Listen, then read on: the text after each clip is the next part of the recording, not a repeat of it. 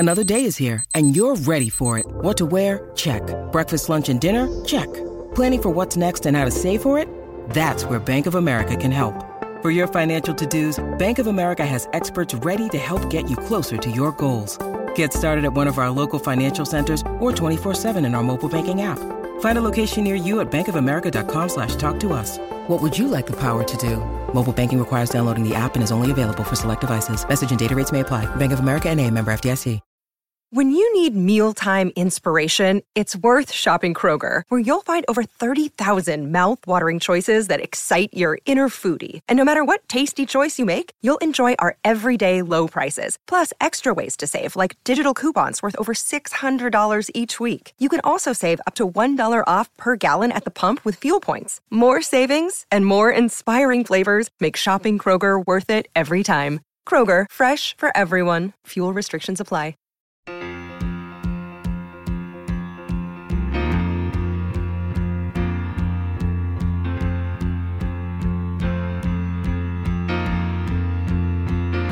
Doctor, my eyes have seen the years and the slow parade of fears without crying. Now I want to understand. I have done all that I could. The year was 1972. The song is Doctor My Eyes, which means today on the Song Facts podcast, we are talking about the one and only Jackson Browne. Tell me what is wrong. Was I unwise to leave them all? Song facts. Get your song facts right here. Get your song facts. Hello and welcome to the Song Facts podcast. My name is Corey O'Flanagan and I am your host. I hope you're having a wonderful day. As always, this podcast is part of the Pantheon Podcast Network. And thank you so much for being here. Let's get into it. In early 2020, our guest Justin Cox decided to take a close look at Browne's career and put out 12 episodes of his podcast, After the Deluge, an unofficial Jackson Browne podcast. He learned a lot along the way and even had the distinct pleasure of interviewing the man himself, which he released as a 13th episode recently. Jackson Browne has also recently released his latest album, Downhill from Everywhere, and will be following that up with a tour as well, so please kick back and enjoy my conversation with Justin Cox, going deep into all things Jackson Browne. I hope you enjoyed this as much as I did. I have wandered through this world, and as each moment has unfurled. All right, well, we are here with Justin Cox, and Justin is the host of After the Deluge, an unofficial, which I love that you specify, Jackson Browne podcast, which looks like came to fruition pre-COVID and then kind of blossomed into a quarantine project. Is that kind of the gist of it? Yeah, I did like 4 of the interviews for it, like the fall before COVID. And then just kind of like I had the idea and I liked the interviews and stuff, but it just was like actually launching it was tough. And I thought, maybe sometime down the line, but yeah, that I didn't think actively of it as a response to COVID, but in reality it was, right? It was. My life was different and it just was. And a funny thing about the unofficial Jackson Browne podcast thing is that it started off as After the Deluge, a Jackson Browne podcast, and like 7 or 8 episodes in, I had exchanged a little bit of emails. I sent an email the day I launched it or the day before, so that I did the courtesy of like letting his management know I was making this podcast, but not so soon that it would stop me from doing it, but soon enough that it was before it launched kind of thing. And that got ignored. And then like 8 weeks in, I think they started hearing about it, and what they came back to, and then they replied to my email. And then a few weeks after that, they said, "Hey, can you change the name to an unofficial Jackson Browne podcast?" Which I took to be, I actually was happy with, because it was like, okay, what they're saying is, because I mean, I was playing songs on it. I was playing it at the sort of, there's a gray area with how long you can play songs, but I don't know. It wasn't like sanctioned in any way. And so it was like, I think they like it, but they don't but they're getting asked about it. Like they've heard of it. They're hearing about it. Well, that's where my head would have gone is, wow, they've heard of this and they're not telling me to shut it down. Mm-hmm. They're not mad that I seem to be playing the songs. And so I'll just keep going, which I think is fantastic. So give me a quick breakdown of, or, me, the listeners, everyone, what this podcast is, and then essentially how it came to be. Like, why'd you choose Jackson Browne? How it came to be, this is kind of funny. This is going to make me sound like this is like a like my nightly routine in my life, but it's not, which isn't even a thing I necessarily need to like say as a qualifier. But I got high, like smoked some weed and was like binging down into the Jackson Browne Wikipedia page, because that's like the kind of thing I do when that's the activity I'm doing. Yeah. And I knew he made these 5 albums in the 70s like that I think are amazing. I think they're about like my favorite 5 album stretch, and like I've felt that way for a long time. But in this kind of moment, I remember realizing like, wait, he made the first 3 in 72, 73, and 74. These are like 3 of my favorite albums ever. And they are 3 years in a row. This is crazy. And I remember my wife walking into the room and me like saying that in sort of like person way down a Wikipedia rabbit hole. Like, this is way more interesting to me than that. But I can say definitively that little like moment was like what planted the seed. It wasn't like till months later that I like thought about what it would be and everything. And I knew I wanted loose conversations with people that could be either musicians or fans or writers or whatever. Yeah. And I knew I wanted, and then at some point along the line, I had the idea, like, what would the intro be? And I thought the intro for each one is like a look through the Rolling Stone review that came out at the time. Which I thought was great to like give it that sense of present day, like being there in the moment, kind of what people were thinking at the time versus the ability to the 2020 vision of looking back. Totally. It's like take like to pull a random band like Weezer or something like that. Anyone who would write anything about them right now would look at like all these things that are so different that they did, and good, the bad, the weird, the whatever. But in the moment when they just make like Pinkerton after their Blue album or something, you don't know what's coming next. You have zero idea. It could be their last album. It could be the full direction they're going. And you're kind of in that moment. And I love the idea of a critic, what they thought in the moment that this person was choosing to do. Yeah. Especially in that time when there was so much coming out. And it was just kind of really the heyday of what we think of oldies and classic rock and all that. Like it was just this boon of music coming out, especially where he was. Cause I remember reading some story about, I think it was the Eagles, 2 of the members of the Eagles and him living in a house together. And like Glenn Frey, one of those guys, was like, Jackson Browne like showed me how you be a professional musician and songwriter. Like he would wake up every morning. He lived in our basement or something like that. And I would just hear him like boil a kettle of tea and just sit at the piano and start hammering some things out, writing stuff down. And then he would just do this over and over again every day, all day. And I was like, oh, wow. Like I got to take it this fucking seriously if I'm going to make it happen. Yeah, it's like I think Glenn Frey probably naturally had the ability to write a hook and a catchy thing, but to write a song, like he kind of was like through osmosis through like his floor or his ceiling. I can't remember who was on top and who was on bottom of that like apartment complex, but was like, you're right, he was like learning.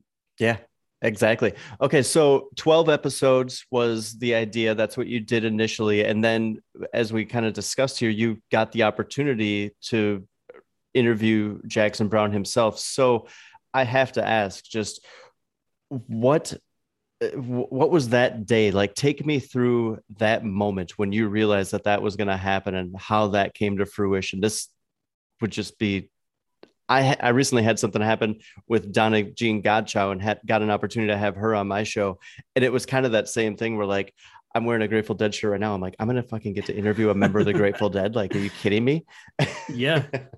I mean, yeah, to be honest with you, like when the time came that there was a period when it became a yes that was before the period when it became like a calendared item with a time and stuff like that. And I didn't tell that many people. I told my friend Ryan Page, who I did like a Beatles and Rolling Stones podcast with, who was like a helpful person and like a friend I talked to a bunch in like getting going on the Jackson Browne one. And maybe with the fact that today Charlie Watts passed, we should be talking about that podcast, but we'll have you back to talk about that because I've listened to all those episodes. That was a great thing. I was on that actually. That was amazing. And that was very cool to just compare those year for year. This is just really good angles to come at these things, I think. But sorry, go on. Yeah, no, if you'd ever want to do that, I'm sure Ryan would love to join too. Yeah.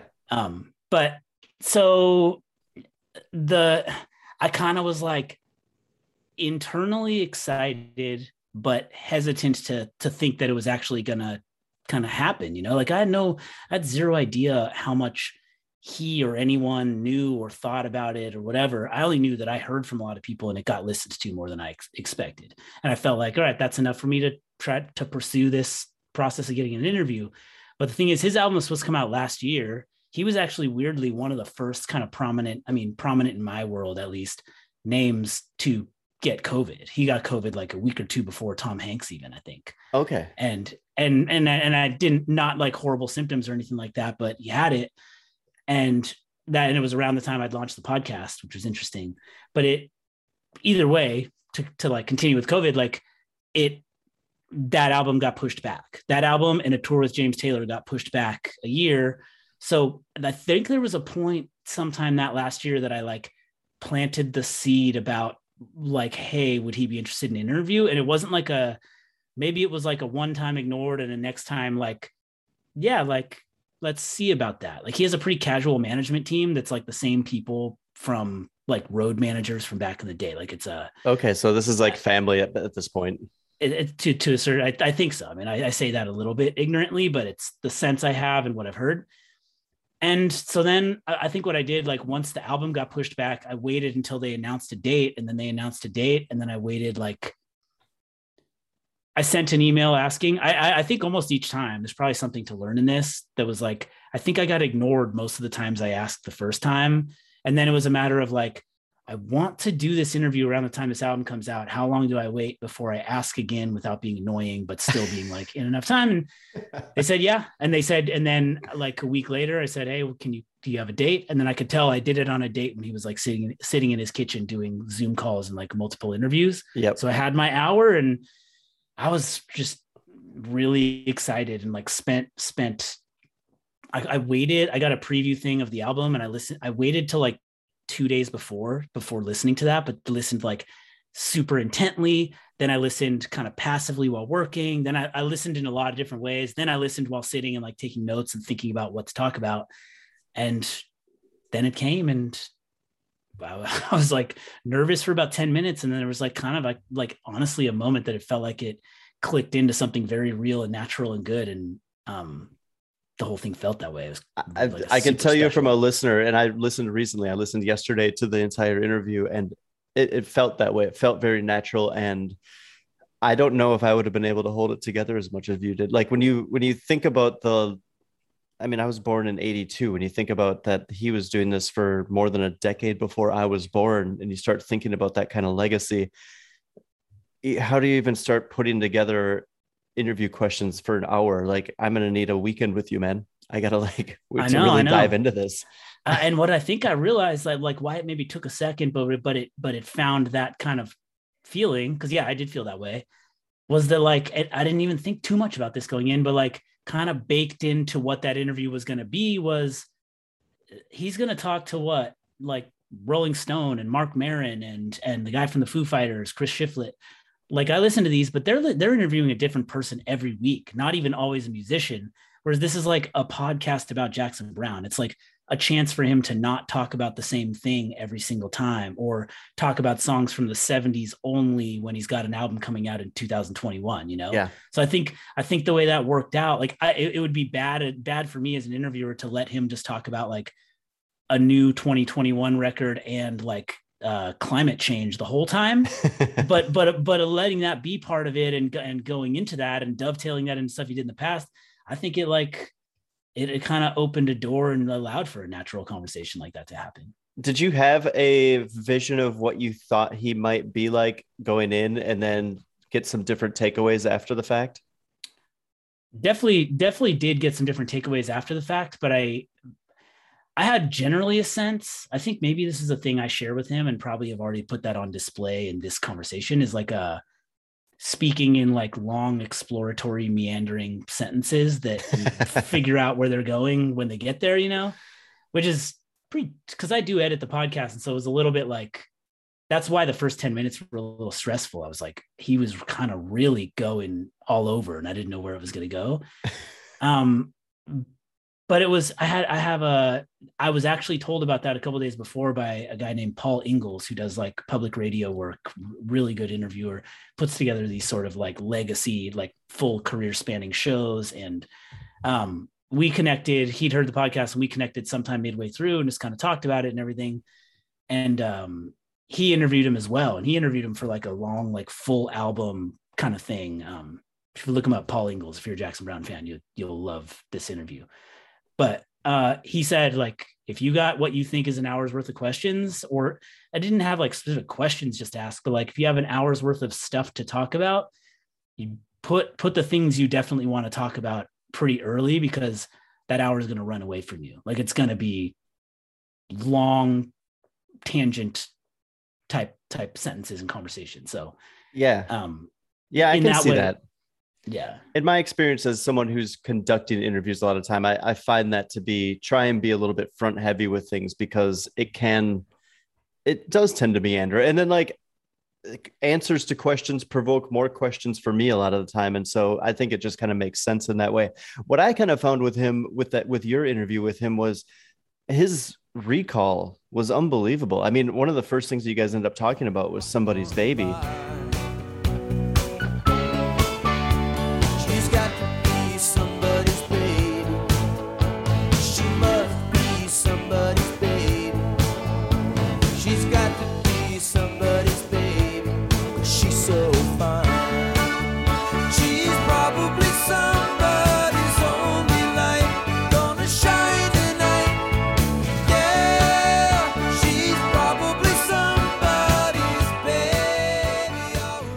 His detail on kind of outlining, going back to that recording session, how that song came to be, I felt like was really fascinating. And did you think that you were going to get that much detail out of him for going back in the past? I think I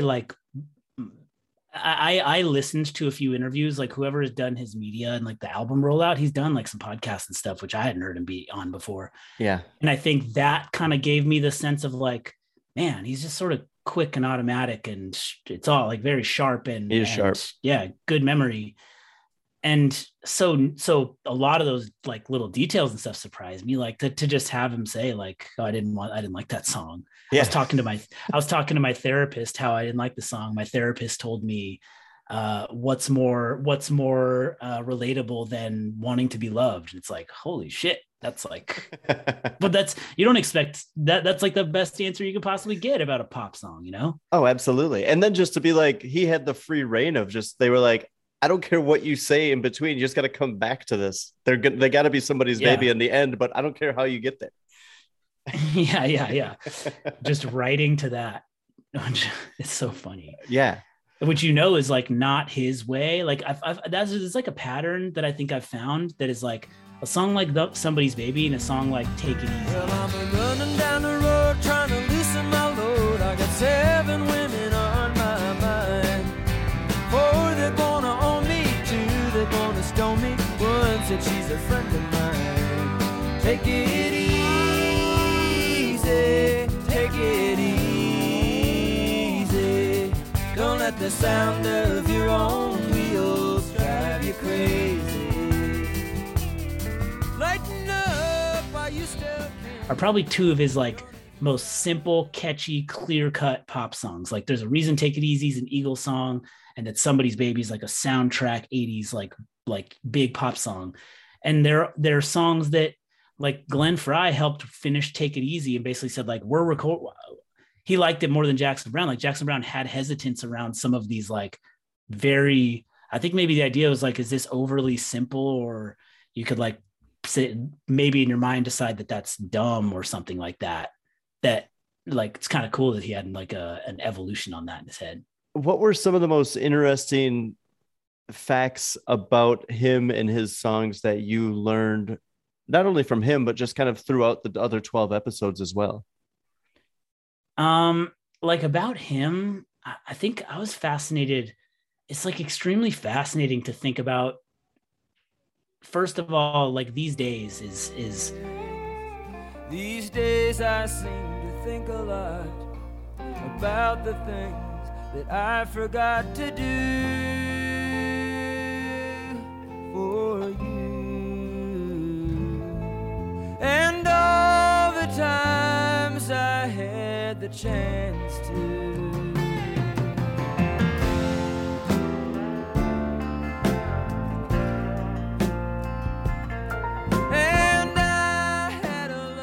is one of his biggest songs, and like Nico recorded it and stuff, and like Greg Allman recorded it, and it's like this like timeless song. He wrote it when he was 16. God, I didn't know that. It's completely hard, like unfathomable. So he wrote it when he was 16, and like what I didn't know was like, okay, you write that when you're 16, but you record that on your second album, and that doesn't. I always thought like, was he making that first album when he was like 18 then? But there's all this period of like travel across the country and into Europe and recording with the Velvet Underground and Nico and Warhol and stuff like that. Yeah. It's like a kind of a crazy amount of life to pack into like this very, like when he's very young. There's like a funny part that I like, part of me wanted to ask more, but part of me just liked it as it was, where he's talking about like living in Orange County as a kid, as a teenager, and going up to LA to like play with this band and see the scene, and someone saying, and him saying, I was coming down off acid, but I was down enough to drive, but the whole landscape around me was like looking like arteries flowing and everything like that. You're like, you're threading a real needle here as far as like if you were far enough down on coming from acid to this, but like to me, like that, I mean, I think in a certain way he's like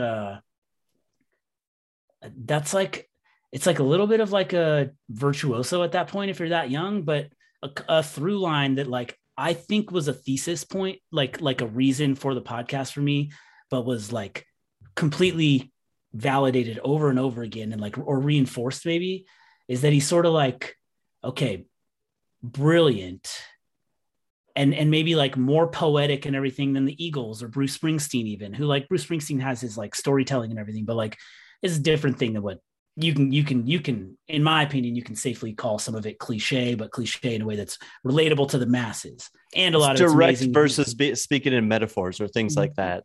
Yeah. And so there's those guys, right? Like big stadium, like Bruce Springsteen and Eagles, one thing, let's take them. Yep. And then the other two that I would talk about, like you mentioned Bob Dylan or someone like Neil Young, there's a weird rough edge and weird, like sort of abstract poetry, mystery, even grit or something to them that Jackson Browne doesn't have. Jackson Browne, he's somewhere between those two things. And I think being somewhere between those two things is how you end up with the career he had, which is like, I can't decide. Is he underrated, or is he like actually completely multi-platinum, giant, popular, and I don't really know, you know? Stay tuned for more Song Facts podcast right after this. Ever wonder how my voice is bouncing off your eardrums so clean and crispy? No? Well, let me tell you anyway.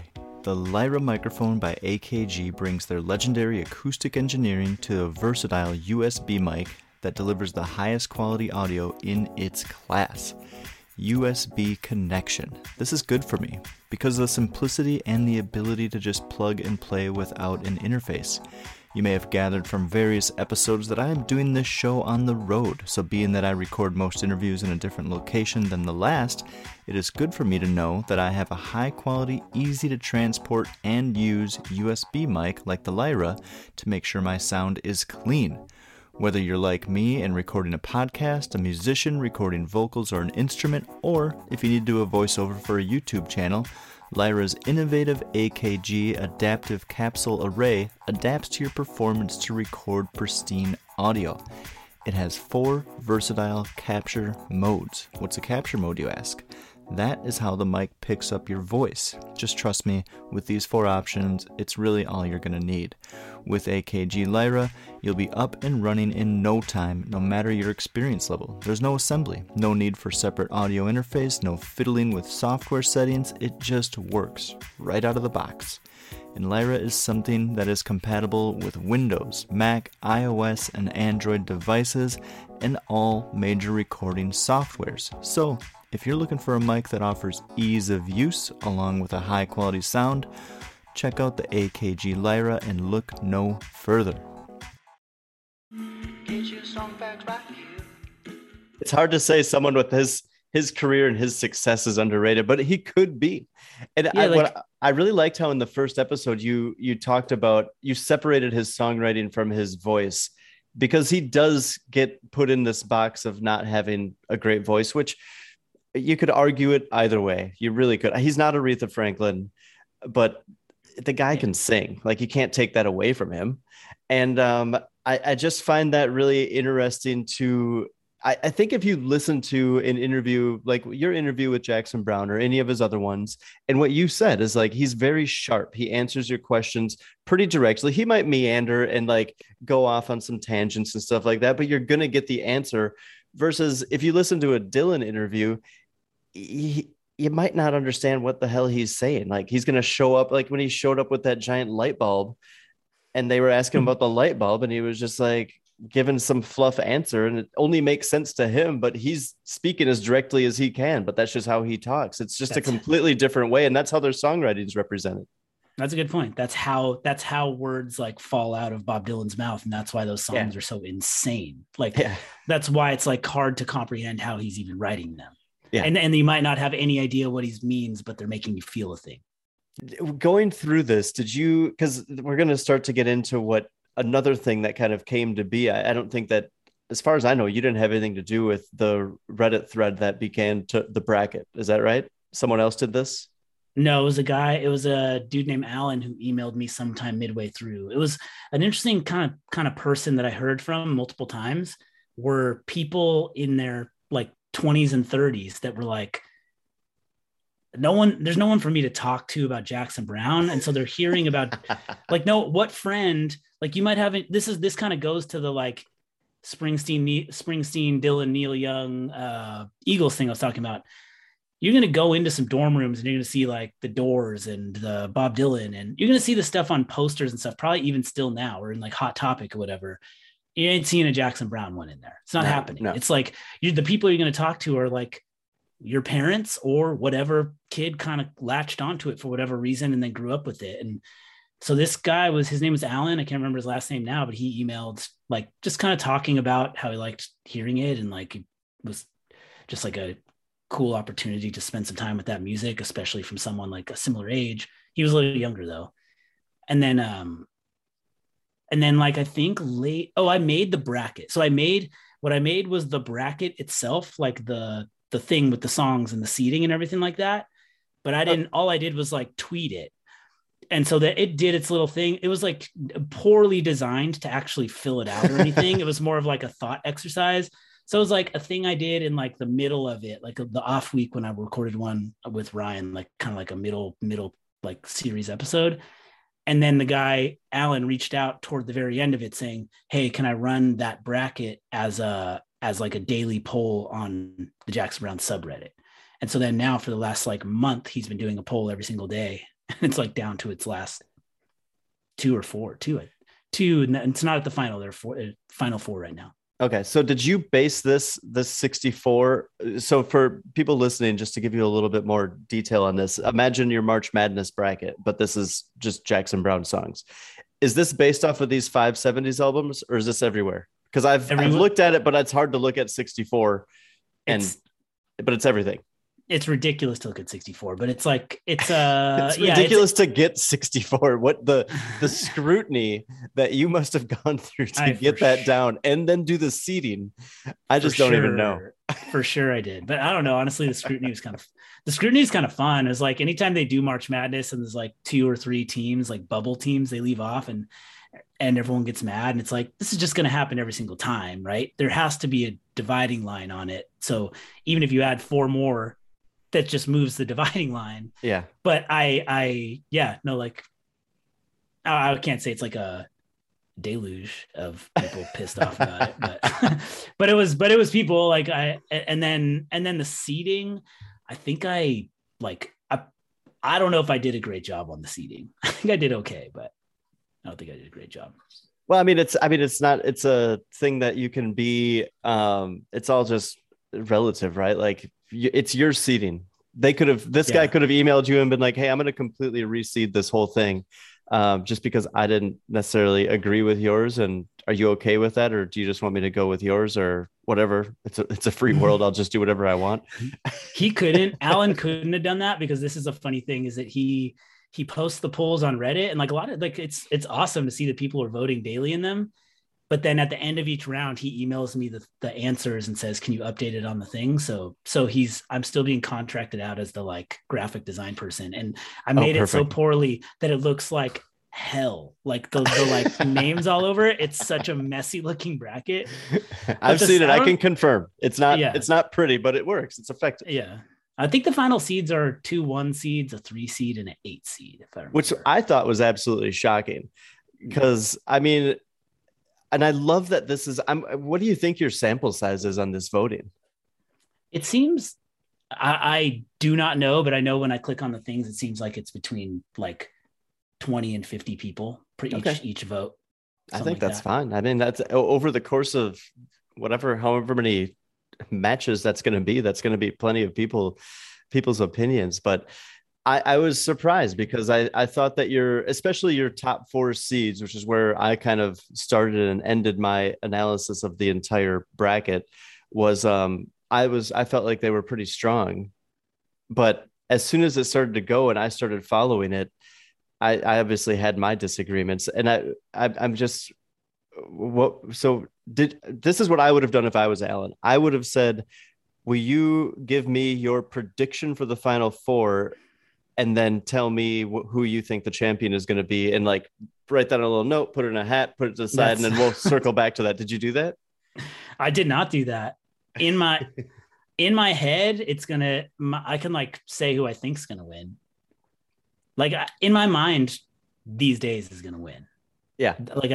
Which is insane, because like we said, you write the first notable song you ever write in your life is the best song you write in your life. Like, it's crazy. But I think it gets at like, that's a pretty simple and direct song. And I think I mentioned that like he in like his album rollout, like they've been like pretty good, and there's like been a lot more activity and sort of like really like fun engagement on his like social media stuff, the way there never was before. It was like a pretty quiet scene on like Jackson Browne Instagram, but they've been sharing like Instagram stories of people covering his songs. Yeah. And like These Days is by far the most popular one that gets covered on there. And it's not hard to play. And I think it's like probably walks the line between like good, iconic, poignant, and very, very like kind of easy to just enjoy. Yeah. Okay. Well, I think that for me personally, if I'm putting myself in your shoes, who just kind of dreams up this podcast project and puts this out there, and the 2 things that come from it are this huge bracket that I put together, and then actually people that I have no idea, somebody takes that over and makes it into something that's going to be completed by fan votes. Like, that's one incredible thing. And then the fact that you actually ended up being able to interview the man himself is just incredible. So great job on putting the podcast together. I've got to ask your personal final 4 and why for each song. Okay. I probably won't do these necessarily in the right order that I have them in. I don't think I can pick an order, but we did in the middle of the season, I did an episode with my friend Ryan that was sort of like I need to take a break and we'll just have a conversation with each other about some of our favorite, like, I think we gave ourselves prompts like favorite guitar solos, favorite lyrics and stuff like that. And that was so I could like accumulate more interviews and everything. And the song that I come away as my favorite is Farther On. In my early years, I hid my tears and passed my days alone, adrift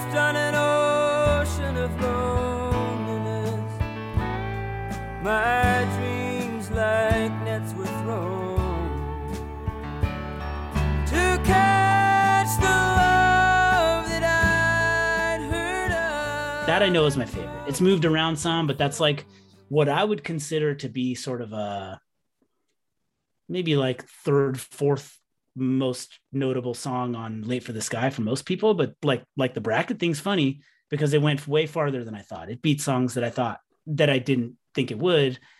So maybe that's not the case, but that song was in, he did a documentary called Going Home in the early 90s when he put out an album called I'm Alive. And it's like combination of like a live show. I think it's on I think it was like a Disney documentary. So I think it might be on Disney Plus or some streaming app, but really good documentary. And they kind of like early within the first 15 minutes, there's sort of like taking you from the present back into the past kind of moment. And they hit you with a version of they play farther on. And then you kind of get this montage with a lot of like black and white Polaroid pictures moving and scenes from that time. And like, you know, I know, I think it had an effect on me. Like, you know, the way like a montage thing can, it feels a little cheap, but it like helped me find the beauty in this song that it just really did. And I think that can change because it has changed. I've had different favorite songs, some of which I'll talk about right now, but Farther On, which is on Late for the Sky, my favorite. Okay. While I'm there, I'll say the song Late for the Sky, which is track 1. All the words had all been spoken, and somehow the feeling still wasn't right. And still we continued on through the night,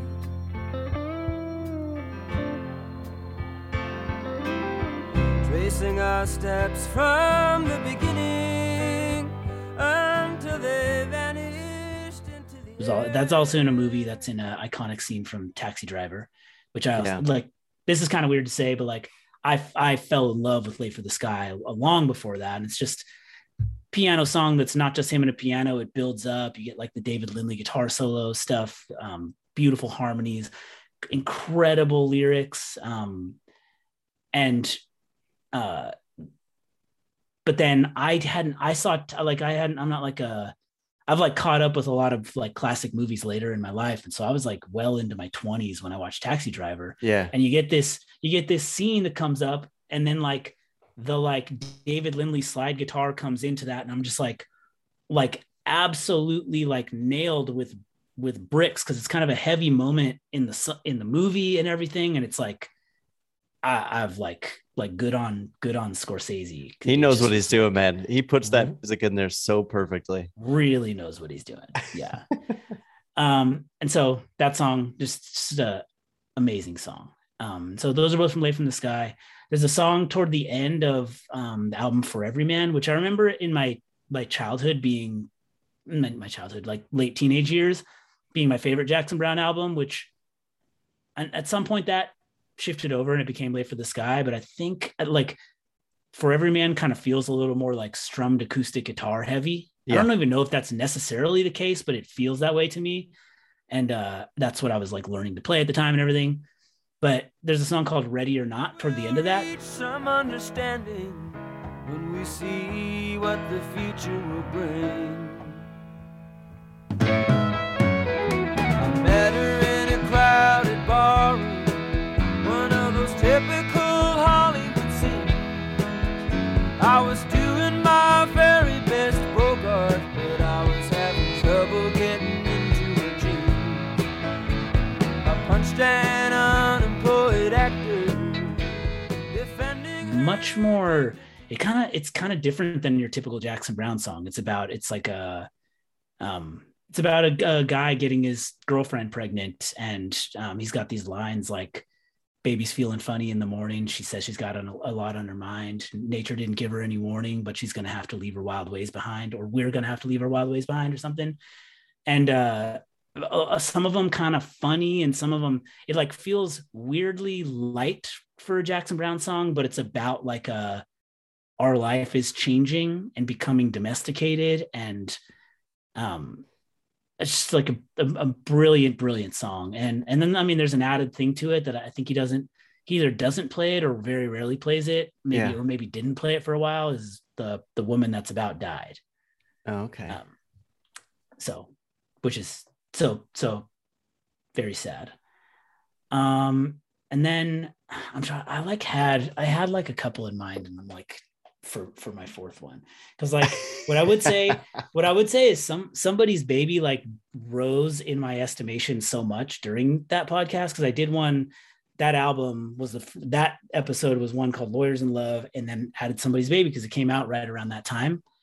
And so it was an opportunity to spend a ton of time talking about and exploring that song. But I don't think I can. It's just take it away.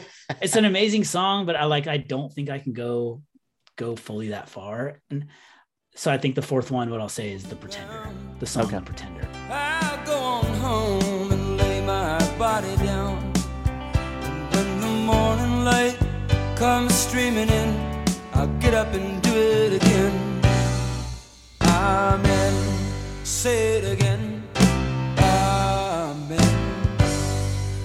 I wanna know what became of the changes we waited for love to bring. Which of those first 5 albums, Pretender is my least favorite of those 5 as far as like the full album goes.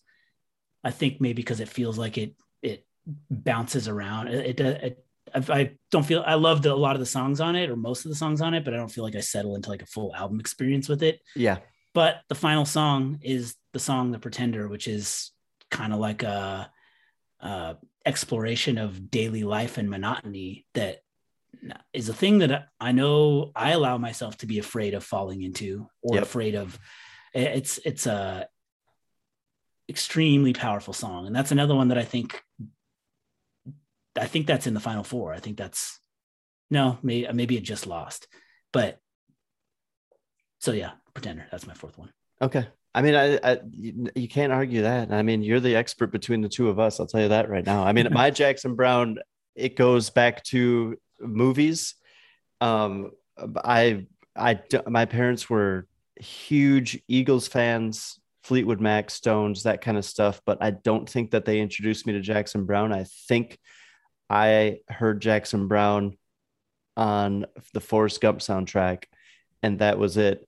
And then probably I knew that he had written The Loadout. I think I attacked you and Alan on Twitter because The Loadout came out of the bracket way too fucking early, in my opinion. I know. And I was just absolutely shocked by that. I can hear the sound of slamming doors and folding chairs, and that's a sound they'll never know.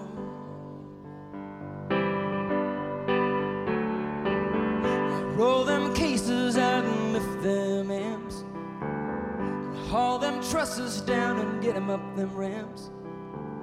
Cause when it comes to moving me, you know you guys are. It's possible my seating is to blame, but maybe not. It's true. You never know. I mean, maybe just people aren't as smitten with that as I am, but I was just like, I've never heard a song written for the crew. And I just love that. And I was like, way to give them some props. And then just to like this vision that he paints of all, like, the fans are gone, the crew's like unloading the stage, getting ready to go to the next spot. Who knows where that is, but I'm still just sitting here doing my thing at the piano. I just love the vision that put in my head. So if it was up to me, that would be the number one, but I wouldn't do it without Stay next to it. Yeah, it would 100%. Have to seeg in right into Stay. I don't think those songs work individually. I think they do, but I think they work way too well together to ever do them separately. I think I've had the experience of being in like a grocery store or something where I heard The Loadout and it didn't cut into Stay, and I was just like, absolutely not. It's like an itch you can't scratch. Yeah, like, no, it's not. You can't do this. I remember I was in Denver a few years ago taking piano lessons, and I heard that song for the first time in a long time on the radio. And it was like one of these moments where I like pulled over just so I didn't have to focus on driving. I could just listen and close my eyes and just listen to the song. Cause I was just like, wow, I just love like, this. They actually do, like, the part where they do the, like, the song itself just stands up, but then the part where they start talking about like the music they're listening to on the bus, and it snaps into like a country and Western sound and then a disco sound. It's like, that's something that came up a ton in the podcast, and something I was pretty ignorant to going in was like the session musicians who played with him, who like kind of came together and became his band around that time, how good they were, because it's like, it's good in a way that the same way that a lot of people are talking about Charlie Watts today. And a lot of like friend Ryan, like kind of educated me on Charlie Watts a little bit, was like the ultimate, like so good, but in a way that's purely aimed at serving the song, not in like a 10-minute John Bonham drum solo kind of way. Yep.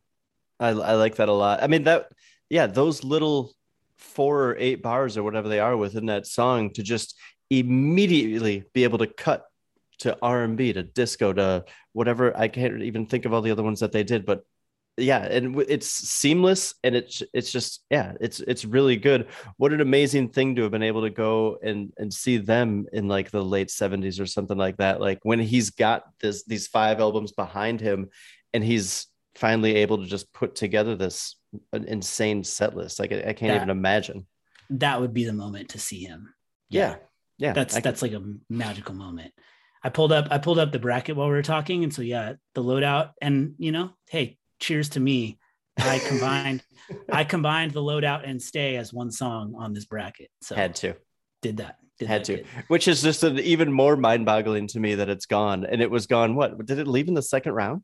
Yeah, so it beat Everywhere I Go, which is like a kind of like white guy reggae song from the 90s. It's funny. That's a slam dunk. It's a 2 seed, but then so this surprises me. The next one it faced was Farther On, the song that I said is my favorite song. But I would 100% predict Loadout and Stay would beat that. In terms of just mass appeal, yeah. I just like, so that's like kind of where I say, like, it could be that because it's such a niche podcast and it's being done on the, like, that maybe a lot of people saw that documentary and had that same effect. Or it could be that the album Late for the Sky, like a lot of songs from Late for the Sky advanced far on that. So it could be that like album has grown like sort of in like consensus, kind of like it's like snowballed as the favorite album or something, because I would not guess that. I would not expect it.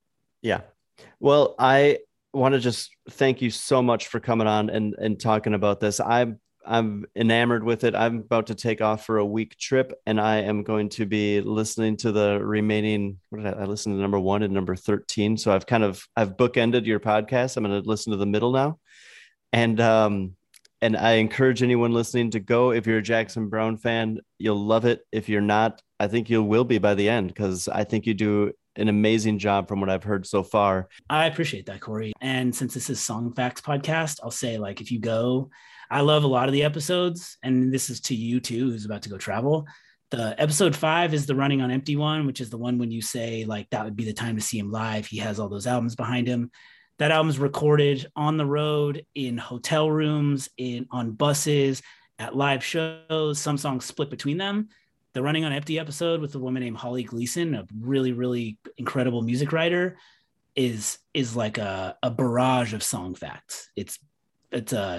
There's a ton there. Just such a unique album, such a unique way to do a live album, and I came away learning a ton. So good starting place. Thank you so much to Justin.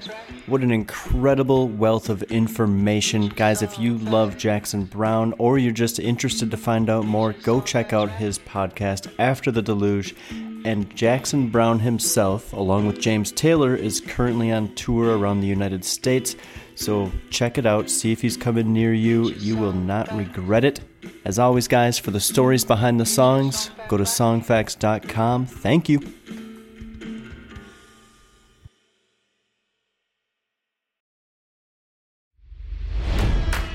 It's NFL draft season, and that means it's time to start thinking about fantasy football. FantasyPoints.com features industry-leading experts and prognosticators using proprietary hand-charted data to help you score more fantasy points. FantasyPoints.com is the place to go for whatever kind of fantasy football you play. Whether you play fantasy football, daily fantasy sports, or do a little bit of everything, Fantasy Points has the meticulously researched content to guide you to victory. And why wait for the fall? Fantasy Points also covers the new spring football league, the UFL. Join the guru, John Hansen, Scott Barrett, Joe Dolan, and other massive names in the fantasy football universe with an exclusive offer. Use code Pantheon for 15% off any Fantasy Points package, including the all-in package, with access to every article, tool, and data nugget that Fantasy Points has to offer. That's fantasypoints.com and code Pantheon for 15% off at Fantasy Points. Fantasypoints.com, code Pantheon. Score more fantasy points.